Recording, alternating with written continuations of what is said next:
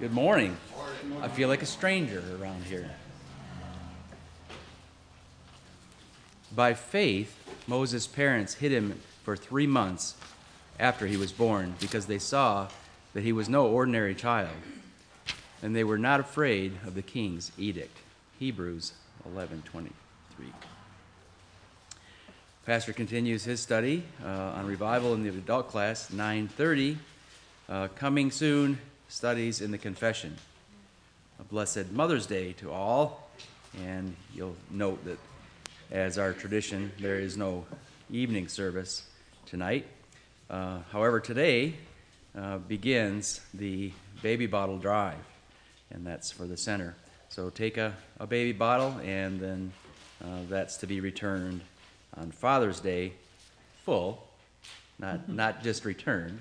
Fill it up. And well, as the case may be. Men's Bible study Tuesday at 10 a.m. at the McLeods. Prayer meeting Wednesday at 7 p.m. Church directory. So if you haven't filled out your card, is that them there? Yes. You can raise your hand and George will hand you one, because we want to get going on that, and George is going to start asking you to pose beautifully for a photograph, and we want to get that going soon instead of just having it in the bulletin. So who hasn't? We're going to point you out. There you go. Okay. It's for members and non-members. Yeah, members and friends, of course. Yes. You'll take note there of number 8. The banquet raised $11,000. So that's a great praise. Well, I only have 13, I think, families that have signed up. So there's got to be more. Okay. We'll try to get the word out. Nobody else. I guess they don't want to get their picture taken. Okay. Anything else I've missed this morning? If not, I will direct you to Hebrews 11, read 22 through 28.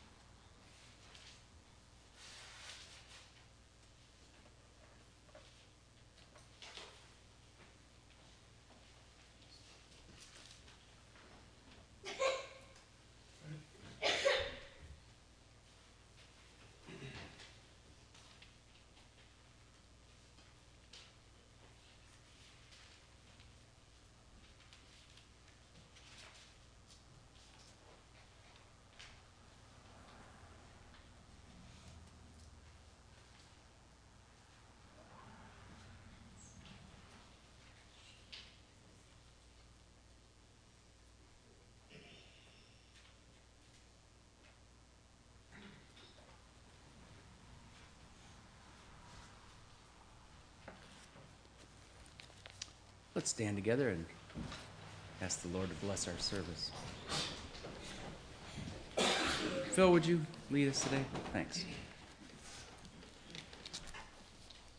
Father in heaven, as we come before you again this beautiful morning that you have made, we come with gladness in our hearts and gratitude toward your Son, who died on a cross, spilled his blood to wash away our sins. We pray, Lord, that our hearts would be purified this morning as we come into worship, that your Holy Spirit would commune with us. And on this special day, this Mother's Day, Lord, we think of all the mothers who sacrifice and suffer for the sake of their children. We think of the Gold Star moms who lost sons, daughters in battle around the world. And other mothers as well, Lord, that have, for whatever reason, lost a child that is so strange and so different than what we perceive the world should be.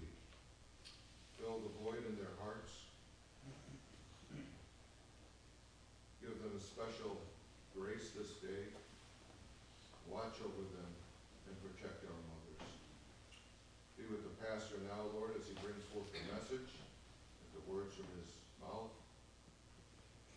Be a glad reception to those of us who are in such need, and may it be a sword to the unbeliever, that their heart be splayed and be receptive to your drawing of them towards you. Lord, we ask these things in the name of Christ our Savior. Amen. Amen.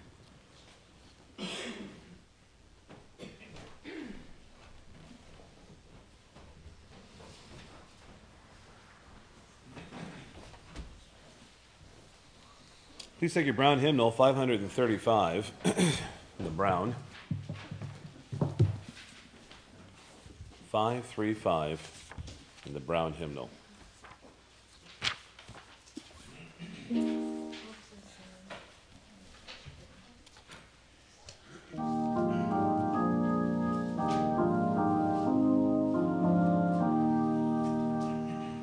Oh, give us homes built firm upon the Savior, where Christ is head and counselor and guide, where every child is taught His love and favor, and gives his heart to Christ the crucified.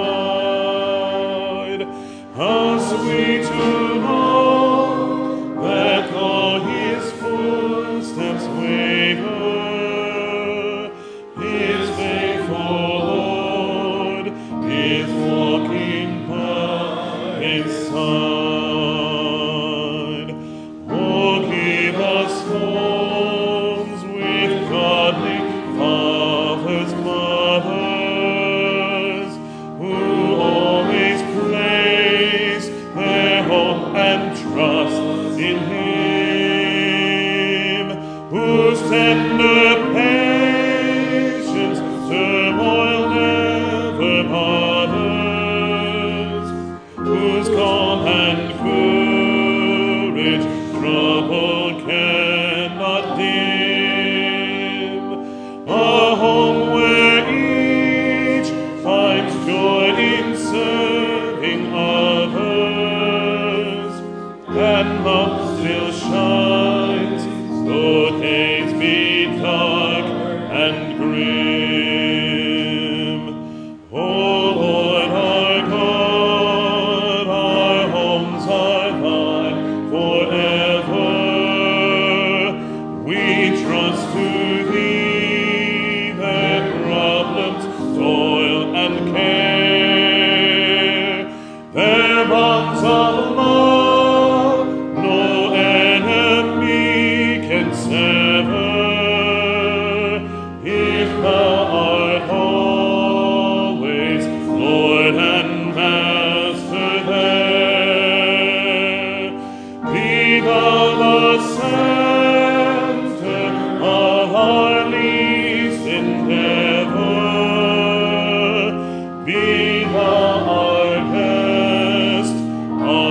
hearts and homes to share.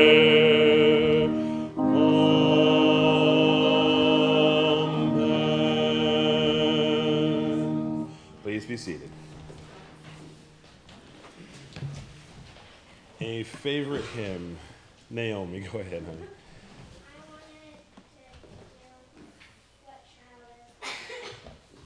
What child is this?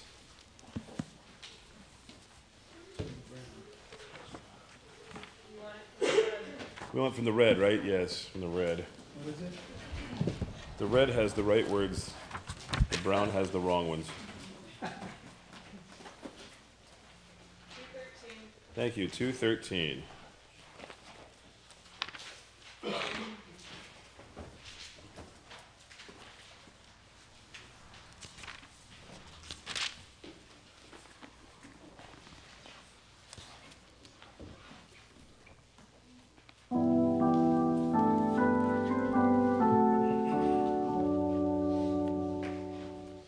What child is this who lay to rest on Mary's lap is sleeping, whom angels greet with anthems sweet, while shepherds watch are keeping? This is Christ the King, whom shepherds guard and angels sing. Haste, haste to bring him, Lord, the babe, the Son of Mary. While I see in such mean estate, where ox and ass are feeding, good Christian, fear for sinners here, the silent word is pleading. Nail, spear shall pierce him through, the cross be borne for me, for you. Hail, hail, the Word made flesh, the babe, the Son of Mary. So bring him incense, gold, and myrrh. Come, peasant king, to own him. The King of kings salvation brings, that loving hearts enthrone him. Raise the song on high, the virgin sings her lullaby. Joy, joy, for Christ is born, the babe, the Son of Mary.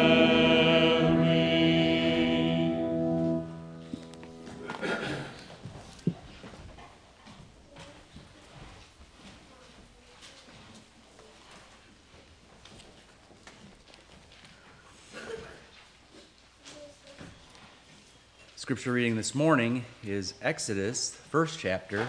We'll start in verse 15, and we'll go through the second chapter, verse 10.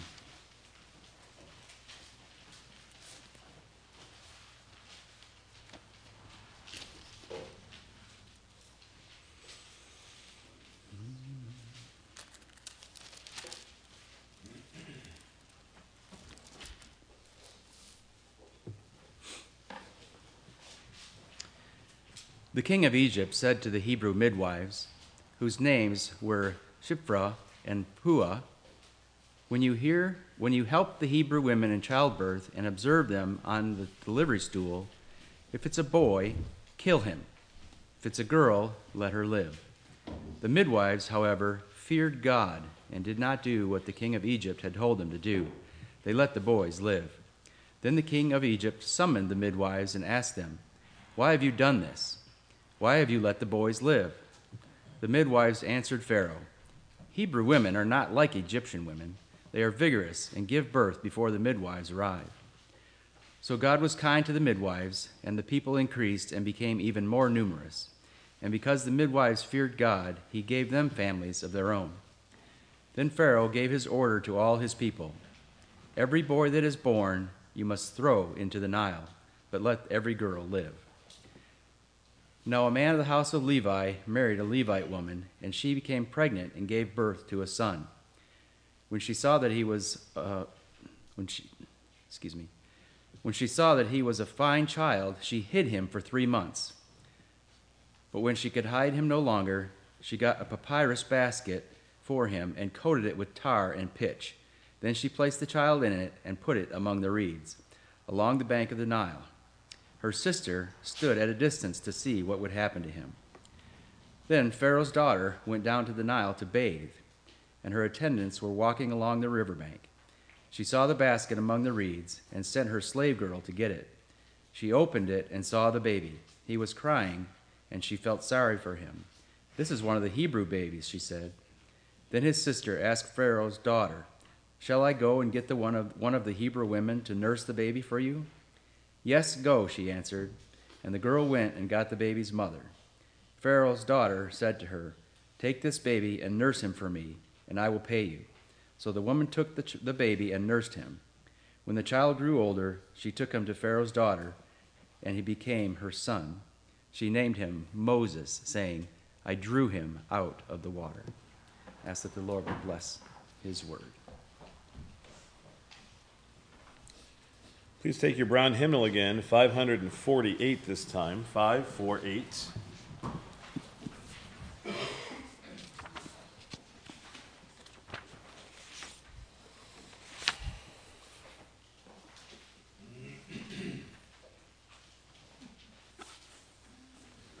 Not sure we know this one. Will you play? Fred knows it. Okay. Anyone know Beyond the Sunset? Should we have it played? Okay, 2 know it. Would you go ahead and play it for us, please?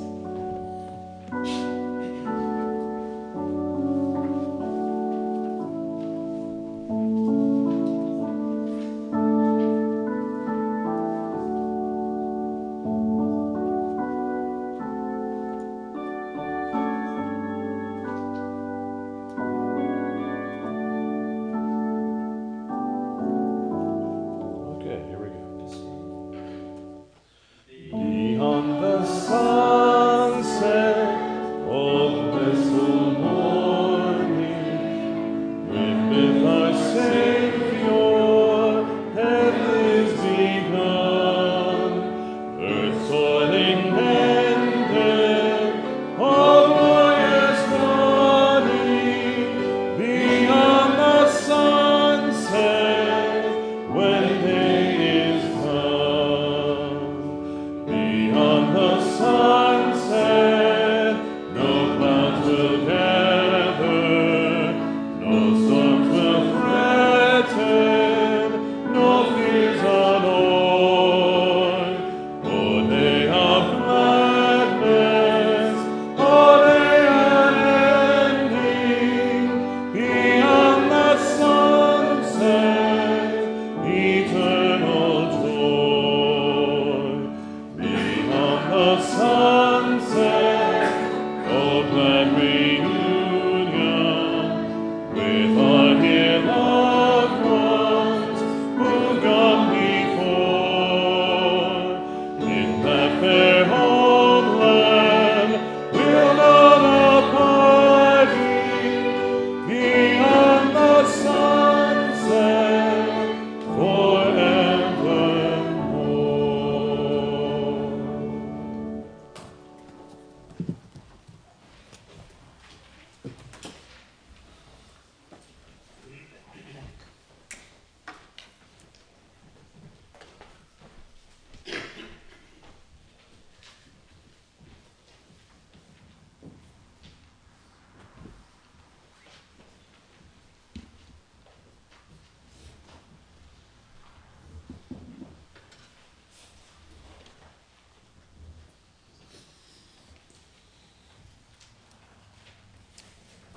Our scripture text begins in Exodus 1 and goes into chapter 2 of Exodus.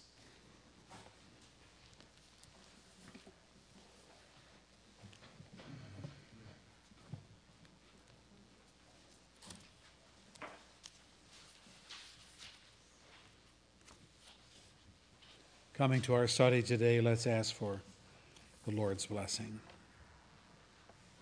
Heavenly Father, thank you for just the hope of what we sung, beyond the sunset. We're in a lot of trouble down here on earth, living in a cursed world, shackled with our sin and problems of disobedience, looking forward to the day of sunshine, the day when there is no darkness in our heart or in our lives.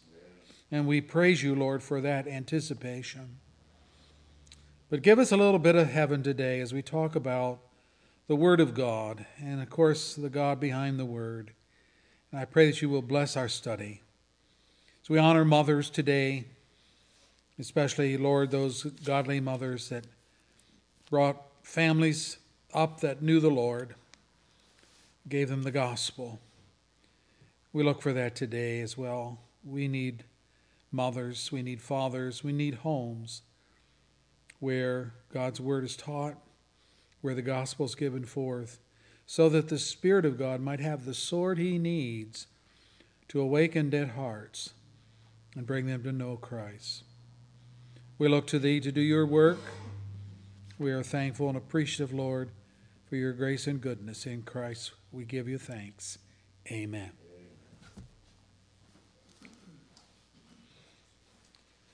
We're going to look at the subject of Moses' mother today. Moses being placed in the bulrushes as a baby is one of the favorite Bible stories we tell our children. It's full of adventure, it's full of courage, it's full of faith, it's full of the intervention of God. So, this morning being Mother's Day, I want to concentrate on Moses' mother and the faith she exhibited even with all the Israelites in the same kind of predicament, along with the Israelite midwives who defied Pharaoh's edict, refused to kill her newborn son. And this was no small act of fidelity to God when all of Egypt was hostile to the advancement of the Israeli population in their land, which, by the way, is nothing new under the sun. Anti-Semitism, still much with us. As slaves, the Israelites fit well into the Egyptian society, as long as they were slaves. Chapter 1, verse 11 tells us that the new Pharaoh had no recollection or allegiance to the vice-regent reign of Joseph. Chapter 1, verse 8. 200 years had passed. And in that time, they forced the Israelites to build the Egyptian cities of Pithom and Ramses. And what is more, they worked so hard in the fields planting and harvesting crops. Chapter 1, verse 14. So it wasn't just cities they were building, it was agriculture and all of that. Genesis 47:11 tells us that when Joseph's family joined him in Egypt, I'm reading scripture now, he gave them property in the best part of the land, the district of Ramses, as Pharaoh's district. As Pharaoh directed. Now that's an editorial update supplied by Moses, who later wrote Genesis. He's using the name, the district of Ramses. But you'll remember that when we studied through some of this, in the days of Joseph, it was known as the land of Goshen. Genesis 47, verse 27. But since he's writing, and he's bringing us up to date where he is, a lot of miles have gone by. Years have gone by, and he's writing the history. Now, in an attempt to decrease and control the Israeli population, this new Pharaoh put slave masters, chapter 1, verse 11, over them to oppress them. This same Egyptian term, slave masters, appears on a wall painting in the Theban tomb of Rekhmire during the reign of Thutmose III of the 18th century dynasty. It was his son, Amenhotep II, who became the Pharaoh responsible for the oppression of the Hebrew people, which began in 1450 BC. 100 years later, a new Pharaoh, Tutankhamun, ordered the Hebrew midwives to kill all the Israelite boy babies. Tutankhamun's reign was very short-lived himself, even as a Pharaoh, because he was a boy king and he died at age 18. Think about that. He ordered all the boy babies to be killed among the Hebrews, and he didn't make it past his 18th birthday.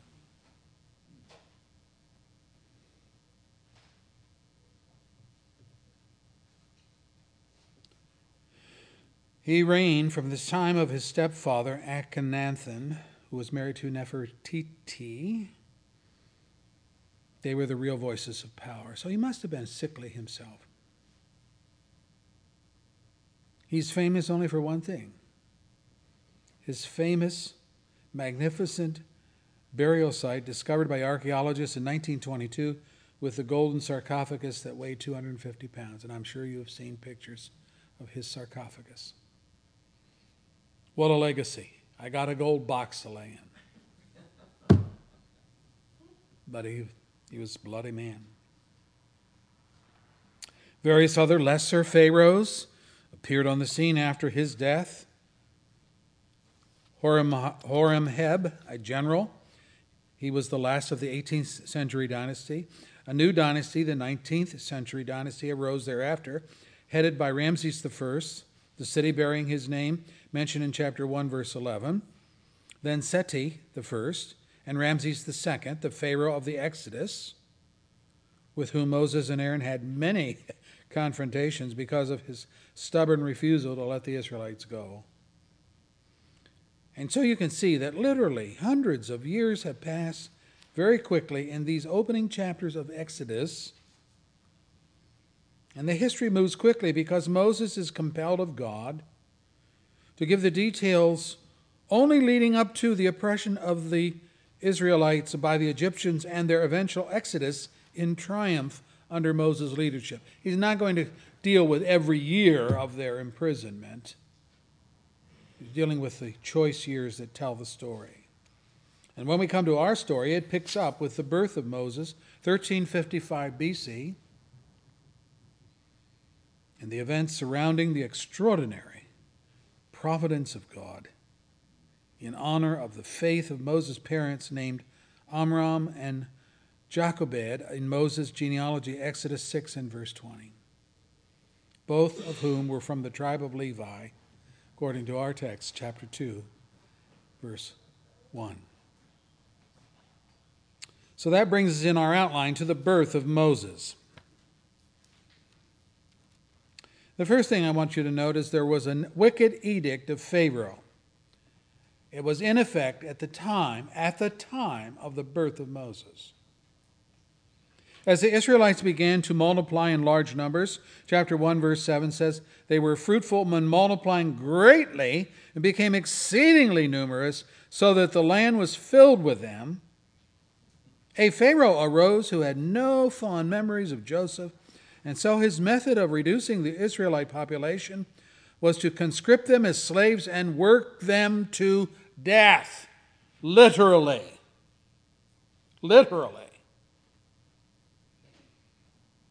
The Pharaoh's name was Amenhotep II. Slave masters were set over them, and these foremen, we read in here, made their lives bitter with hard labor in brick and mortar, and with all kinds of work in the fields. In all their hard labor, the Egyptians used them ruthlessly. You know, you can almost taste that Moses is trying to find the most descriptive language he can employ to convey to his readers these were tough, miserable, wretched times for his people. Bitter labor. Hard labor in brick and mortar. Used by the Egyptians ruthlessly.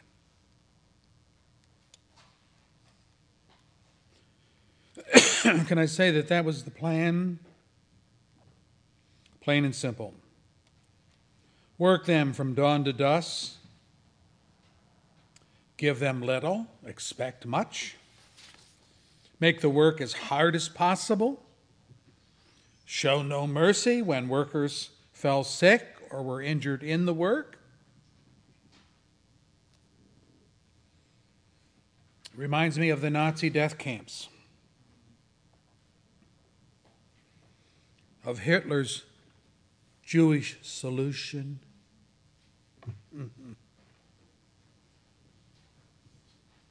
As they enter the death camps, written in German language over the gates, work brings freedom.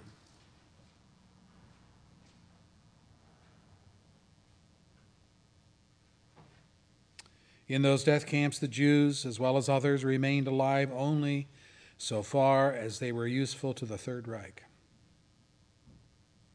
Only so long. But even so, the children, the women, the old, the infirm were routinely gassed and burnt in the ovens to make room for the able-bodied arriving daily, who had not yet undergone starvation diets and extraordinarily cruel and strenuous work. Well, Amenhotep II did something very similar in Egypt. Only thing he did not count on was the resilience of the Israeli people. Chapter 1, verse 12, but the more they were oppressed, I love this verse, the more they were oppressed, the more they multiplied and spread, so the Egyptians came to dread the Israelites and work them ruthlessly. What's that saying? It's saying that the Egyptians intensified their efforts. Why? Because the Israelis continued to have many children and they grew in number. The next phase of oppression took place 70 years after the death of Amenhotep II in the middle of the Tutankhamun reign. Chapter 1, verse 15, the king of Egypt said to the Hebrew midwives, whose names were Shiphrah and Puah, when you help the Hebrew women in childbirth and observe them on the delivery stool, by the way, that's just 2 stones. Thank you, brother. Do you think modern birth is caught up to anything? Women go and they lay on a bed with special stirrups and all of that to have birth. This is the way they were birthing in this day. And now guess what they're doing? They're birthing women in this squat position, just like the Egyptians were doing here. 2 stones, and it's less painful, it's quicker, and all of those things. We think we're so smart, don't we? We just think we are. And here it is going on. Well, what I want you to see here is that they were instructed, when you help the Hebrew women in childbirth and observe them on the delivery stool, if it is a boy, kill him, but if it is a girl, let her live. Who would think that someone would actually put that out as an edict? But they did.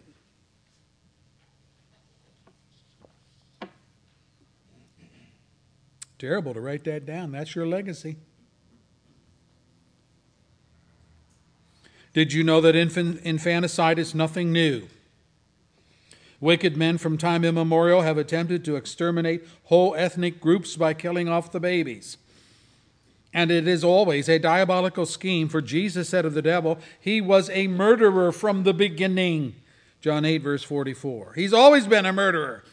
And again, Paul writes, the last enemy to be destroyed is death. 1 Corinthians 15, verse 26. Death is our enemy. Satan is the emissary of death.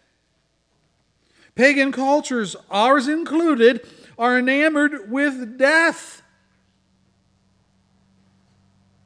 Whether it's a simple crossbones and skull on a black t-shirt. By the way, the Nazi SS wore that on their collars and on their hats.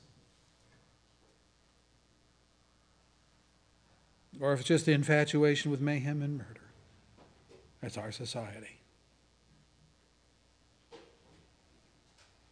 Now, Pharaoh's plan was diabolically brilliant. Like Herod of Jesus' day, sending his armed soldiers into Bethlehem with swords brandished and ready to slaughter all the male children 2 years old and younger, thereby eliminating any rival king. So Tutankhamen planned was to eliminate the Israelite rivals at the source. On the day of their birth, all male Israelites were killed. Today, atheistic communist China reverses the boys, or I should say reveres the boys, and despises the girls.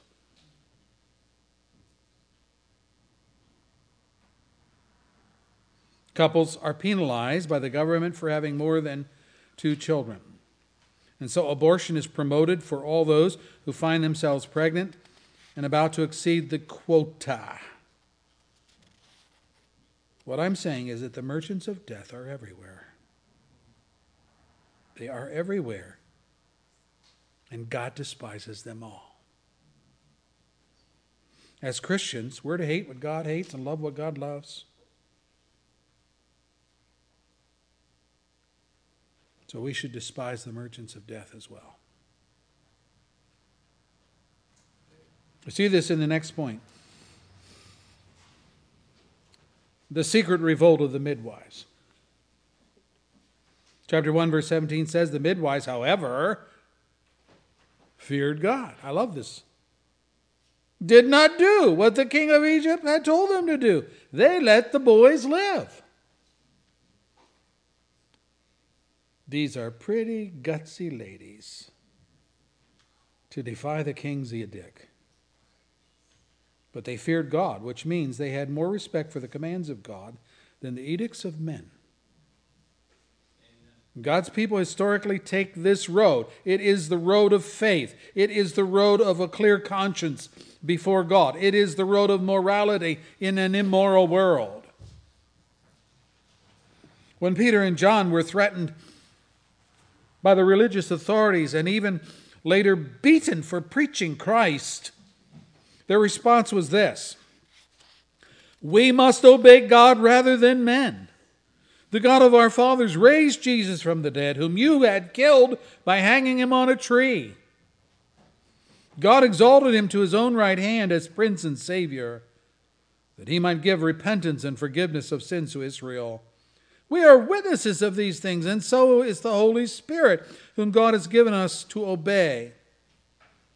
When they heard this, they were furious, that is the leaders, and they wanted to put them to death. You see here that there is no regard for personal safety. The apostles knew the truth. They had been eyewitnesses to the glorious resurrection of Christ. So no two-bit religious hypocrite was going to dissuade them from the mission of speaking what they had seen and heard. Same with the midwives in Egypt.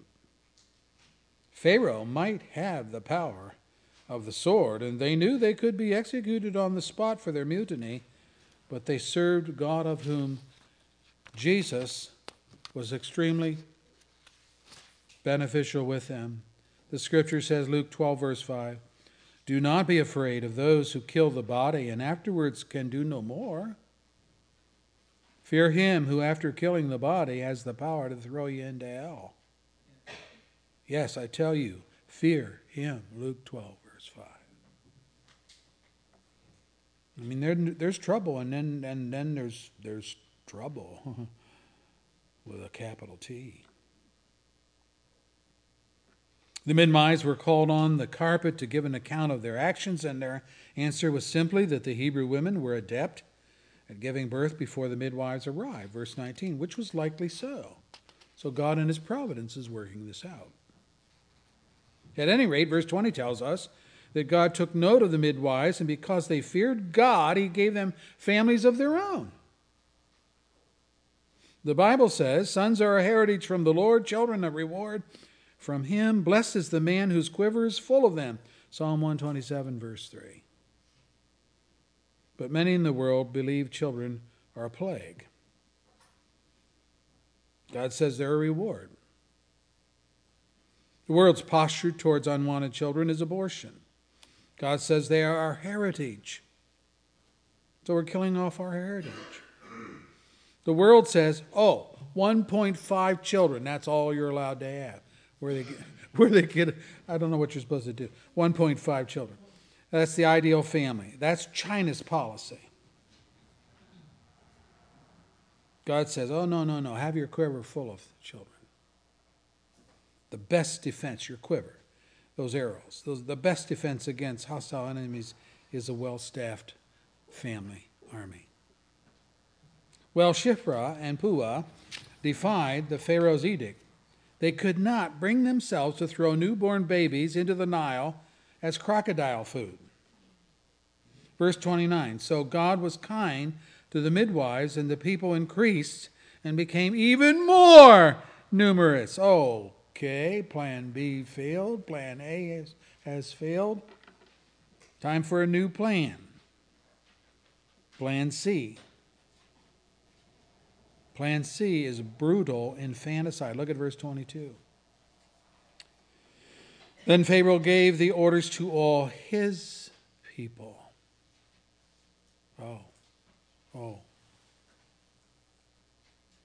I can't get the Hebrew midwives to work with me. I'm still going to get this done. I'm going to give an edict to my people, the Egyptians. Here it is. Every boy that is born you must throw into the Nile, but let every girl live. So you see how things are escalating and how they're degenerating. We're going from plan A to plan B to plan C. So here, Pharaoh takes matters into his own hands by bypassing the midwives of Israel who were sympathetic to the Israelites. And he commanded the Egyptians, who themselves dreaded the Israelites, and were not shy about ruthless conduct, chapter 1, verse 14, to partner with him in the extermination of the Jews.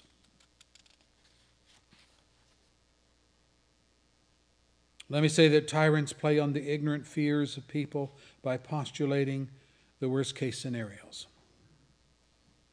Listen to Pharaoh's rhetoric, chapter 1, verse 9 and following. Look, he said to the people, the Israelites have become much too numerous for us. Come, we must deal shrewdly with these, or they will become even more numerous. And if war breaks out, they will join our enemies, fight against us, and leave the country. Yeah, right. Now, I want you to think about this. People who by vocation were farmers and shepherds are going to pick up their hoes and their pitchforks and attack the Egyptians, who armed with horse-drawn iron chariots, spears, swords, and pikes. But that's what Pharaoh told his people. Do you know that Hitler did the same thing in Germany? Little Jewish shop owners, jewelers, bakers, craftsmen, tradesmen dwelling in mercantile goods, cloth, leather goods, commodities, were vilified as the enemies of the state. Almost immediately upon assuming the chancellorship of Germany, Hitler began promulgating legal actions against Germany's Jews. In 1933, he proclaimed a one-day boycott against Jewish shops. A law was passed against kosher butchering. Jewish children began experiencing restrictions in public schools. 2 years later, 1935, the Nuremberg laws deprived Jews of German citizenship. By 1936, 1 year later, Jews were prohibited from participating in the parliamentary elections, and signs read, "Jews not welcome here." It appeared in many, many cities.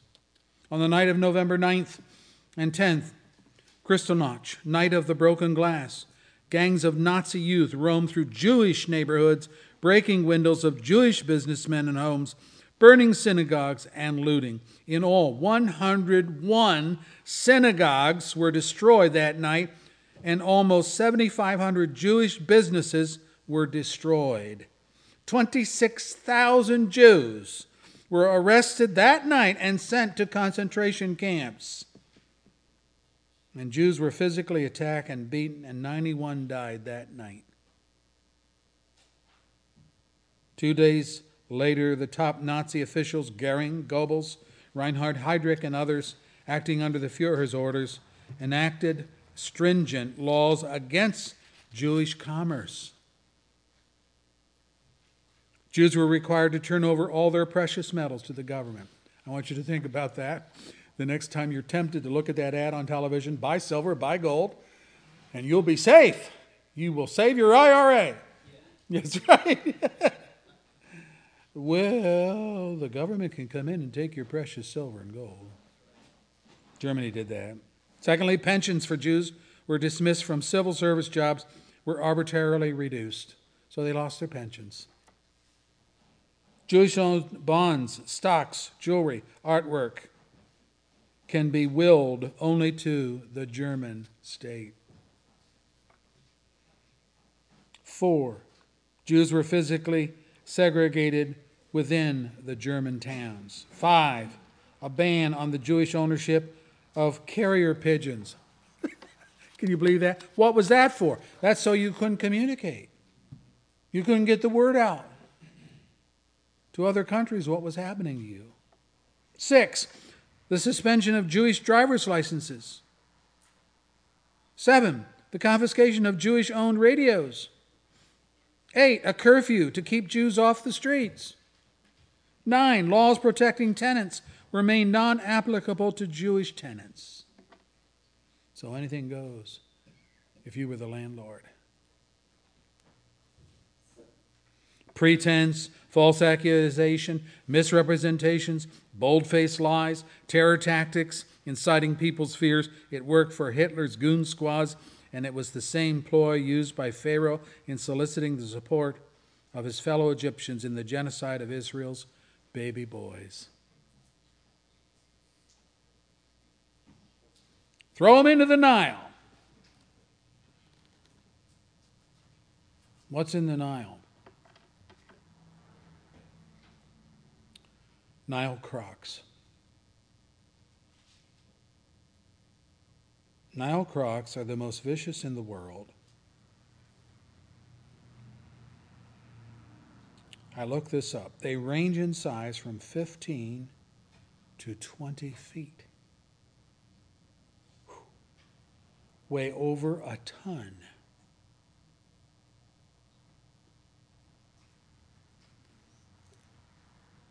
They have no known predator except man.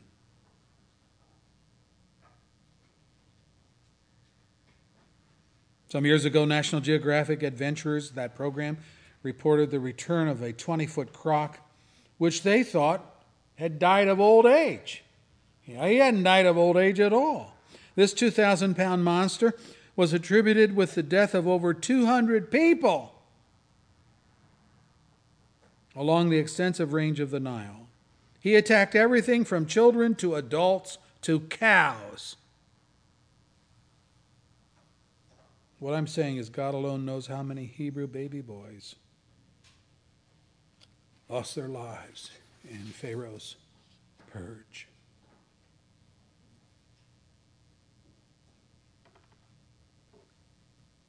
Now, what about Amram and Jochebed's faith in God? Well, when this couple became pregnant with their child, they knew full well what the edict of the king entailed. I mean, they're not stupid. If they had a son, the midwives would not report it to Pharaoh, but some Egyptian would soon spot him and make the report. So Jochebed hid Moses for 3 months. But when she could no longer keep him hidden, she made a boat out of basket and floated him in the reeds of the shallow part of the Nile, out of sight of most. And she removed the child from the normal hunting grounds of the Nile crocs. she set Miriam, his sister, as a watch to look after him.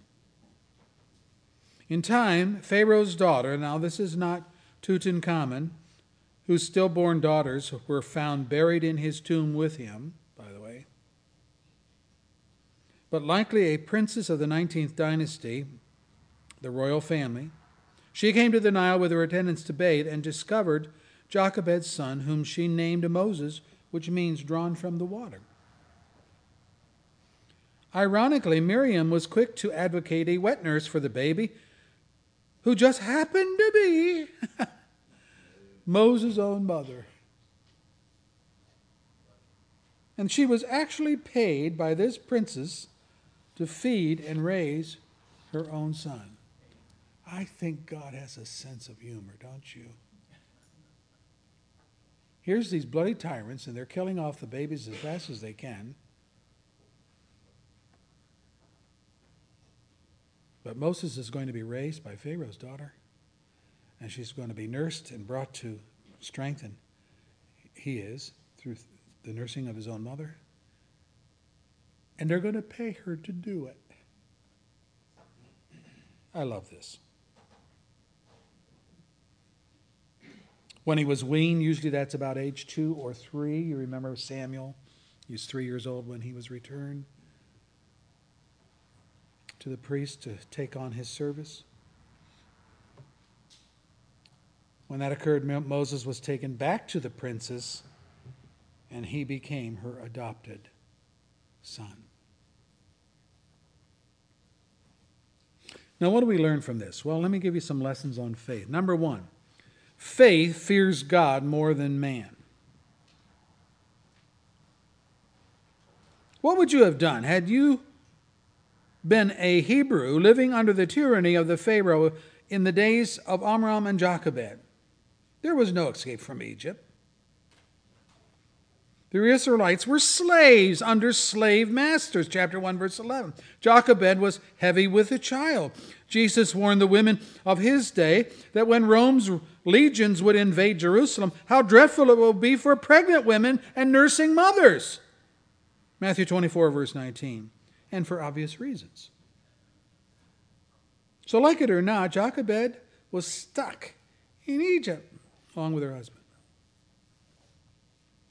The New Testament gives us insight into these parents' hearts by saying, by faith Moses' parents hid him for 3 months after he was born because they saw that he was no ordinary child. Now notice, and they were not afraid of the king's edict. Hebrews 11, verse 23. They didn't hide him because they were afraid. They are hiding him because they're thinking God has something special for this kid. Faith by its very nature sets priorities on what to fear and what not to fear. The disciples caught in this raging sea were sure that they were going to drown and die. And they awakened the Lord saying, "Teacher, don't you care if we drown?" Mark 4, verse 38, to which Jesus replied, "Why are you so afraid?" Next statement, do you still have no faith?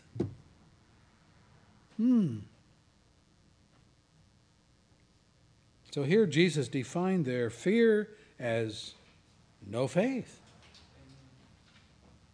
What would Jesus say about you?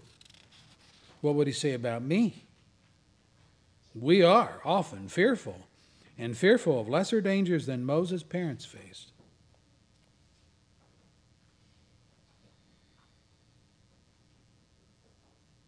So faith does not fear. Secondly, faith does more than pray. Faith acts. Amram and Jochebed hid Moses for 3 months, and then they put him in a special boat that they made. The bigger he grew, the louder he cried. Oh boy, I could see that. And the more difficult it became to conceive.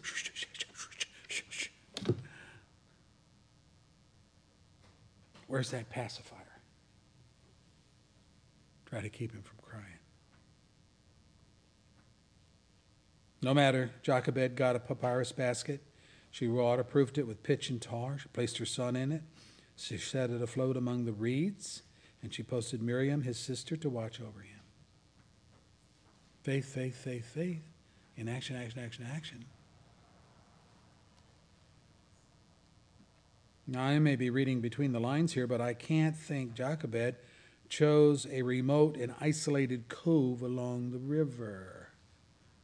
No, she chose a place she knew to be frequented by Egyptian women that would come there to bathe. It was like she was counting on a woman to find her baby with this desired effect. Chapter 2, verse 6. It says that Pharaoh's daughter opened the basket and saw the baby, and he was crying, and she felt sorry for him. This is one of the Hebrew babies, she said.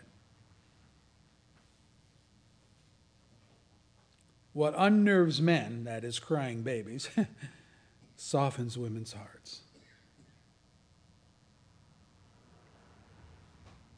This princess could not help but be moved by the distress and disruption, the desperate nature of baby Moses alone floating in a basket.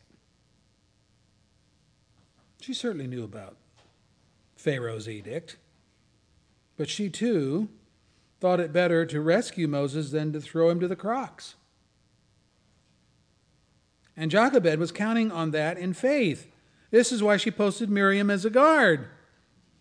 It was planned that Miriam would have some input into the disposition of baby Moses when he was found, not if he was found.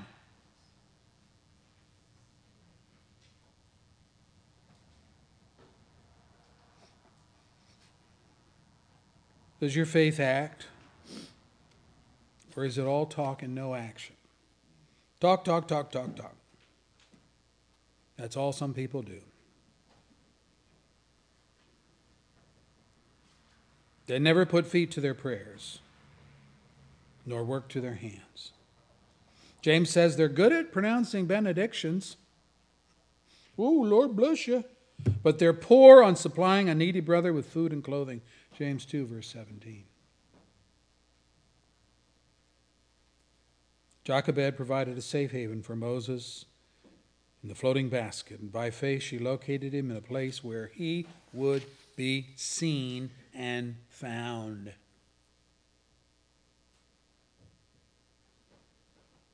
That tells me she had brains. She's using her head. She's not emoting. How can I help my baby boy? Well, I know Egyptian women come down to this certain place along the Nile. They come down there to bathe. Maybe if I put him in the bulrushes there, he'll be seen, he'll be found, and I'll leave the results to God.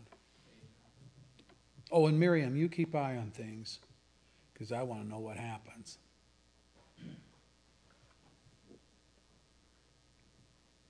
The third thing to learn about this account is that women of faith play the dominant role in this story.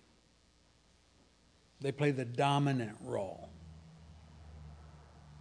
True, Stephen says of Amram, the father, Moses' father, for 3 months he was cared for in his father's house. Acts 7, verse 20. So dad certainly did his part. But observe all the women in this story who thwarted mighty Pharaoh's plan of extermination. Chapter 1, verse 17, the Israelite midwives refused to kill the boy babies.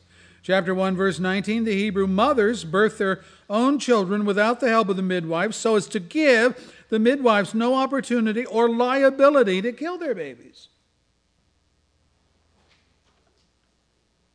Moses' mother, Jochebed, and his sister Miriam concocted a plan to defy Pharaoh's edict and to save Moses. And finally, the Egyptian princess and her slave girls rescued Moses, kept his existence a secret, and eventually took him to be the son of Pharaoh's daughter. The women, the women, the women, the women, the women were the worker bees in all of this.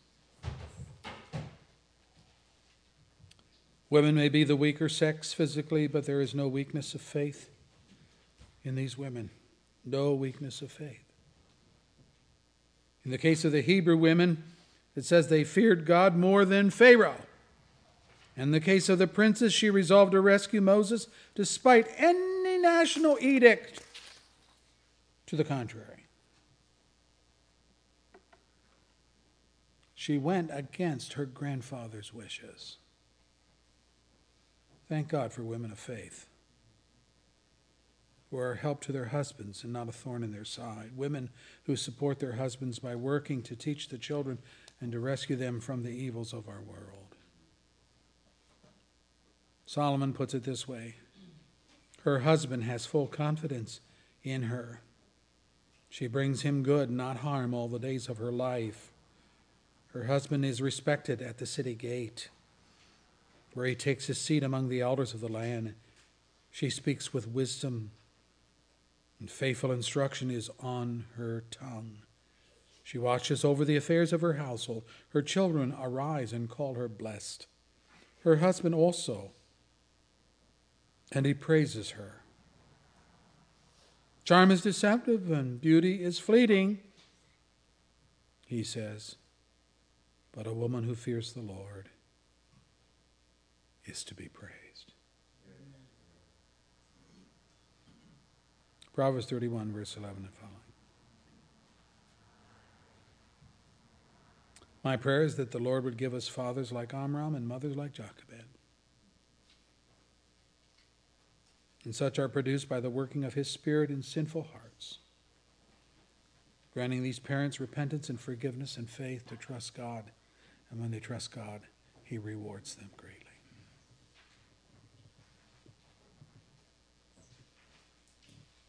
Boy, in our day, in our country, we need godly parents. We need moms and dads who will rise to the occasion, fix their eyes upon Christ, and not fear the king's edicts, the government's rules and regulations that are immoral and contrary to the truth. Our Lord, we thank you for your grace to us as a country. As we think of some of the atrocities we've talked about today, you've preserved our country in many ways from these things. Oh, yes, and we still struggle with the abortion thing and continue to ask your blessing and intervention on that. Thank you for the pregnancy center and the work they do, but there's so much more that needs to be done. And I pray that you will help us. May we be not talkers, but may we be doers of your word. Stop giving out benedictions and start putting feet to our prayers, doing what we know to do, obeying what we know that we've already been commanded to do. No need for a new command. It's there in black and white. Just need a heart to do it. Lord, forgive our country for its love of death, like Egypt of old, like Hitler's Germany, many other totalitarian regimes, even this guy in North Korea today. Hundreds, thousands of people killed out of whims for those in authority. May our country ever be aware and vigilant to protect our young. Raise up moms and dads that love the Lord. Put him first in their lives. May we put God first in our lives with regard to these moral issues. We bless thee for our time together. We ask your blessing upon your word in Christ's name. Amen. Our closing hymn is from the brown hymn, the brown hymnal, number 444. 44. I can't read. Number 44.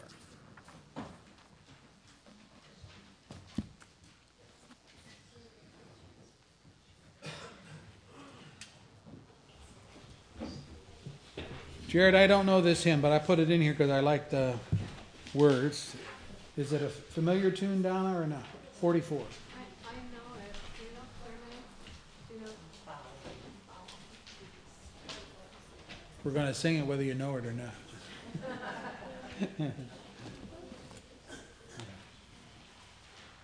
Number 44, let's sing.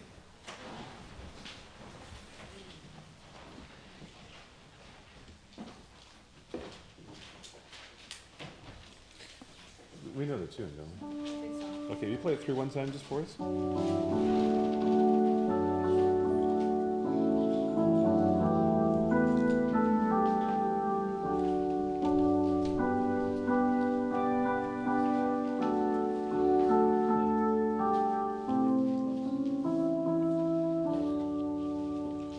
Children of the Heavenly Father, safely in His bosom gathered, nestling bird nor star in heaven, such a refuge e'er was given. God His own doth tend and nourish, in His holy courts they flourish, from all evil things He spares them, in His mighty arms He bears them. Neither life nor death shall ever from the Lord His children sever. Unto them His grace He showeth, and their sorrows all He knoweth. Praise the Lord in joyful numbers, your protector never slumbers. At the will of your defender, every foeman must surrender. Though He giveth or He taketh, children never forsaketh, is the loving purpose solely to preserve them pure and holy.